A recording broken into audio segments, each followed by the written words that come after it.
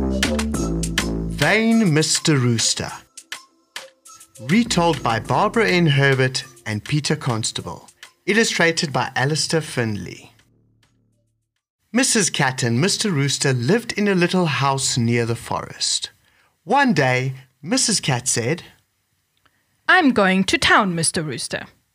Please wash the dishes and don't open the door to anyone."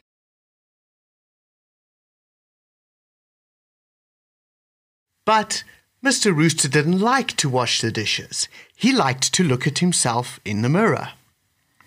"What a fine fellow I am," he said.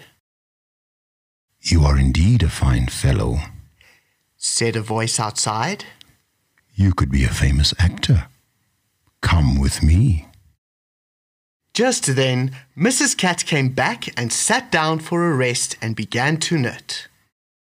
"I can be a famous actor," crowed vain Mr. Rooster, and he started to open the door.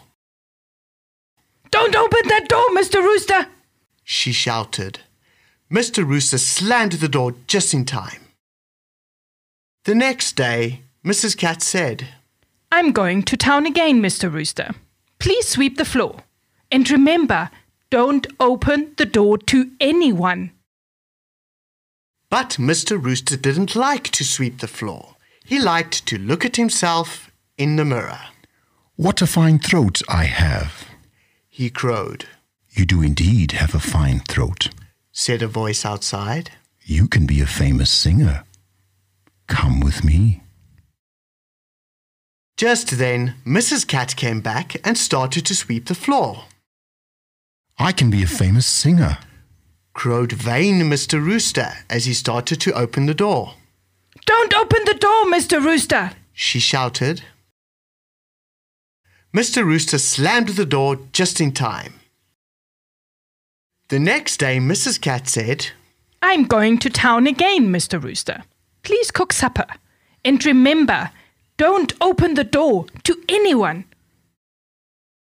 But Mr. Rooster didn't like to cook supper.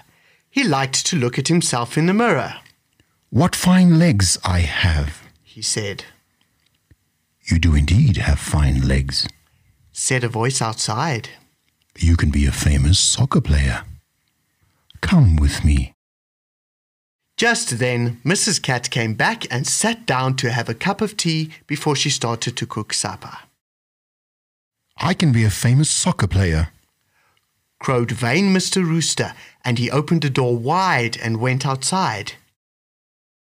"Got you," cried Mr. Jackal as he caught Mr. Rooster by his tail feathers. Do you think that being vain makes you silly? Why? Who did all the work in the house? Why? Who do you think was cleverer, Mr. Jackal or Mr. Rooster? Why?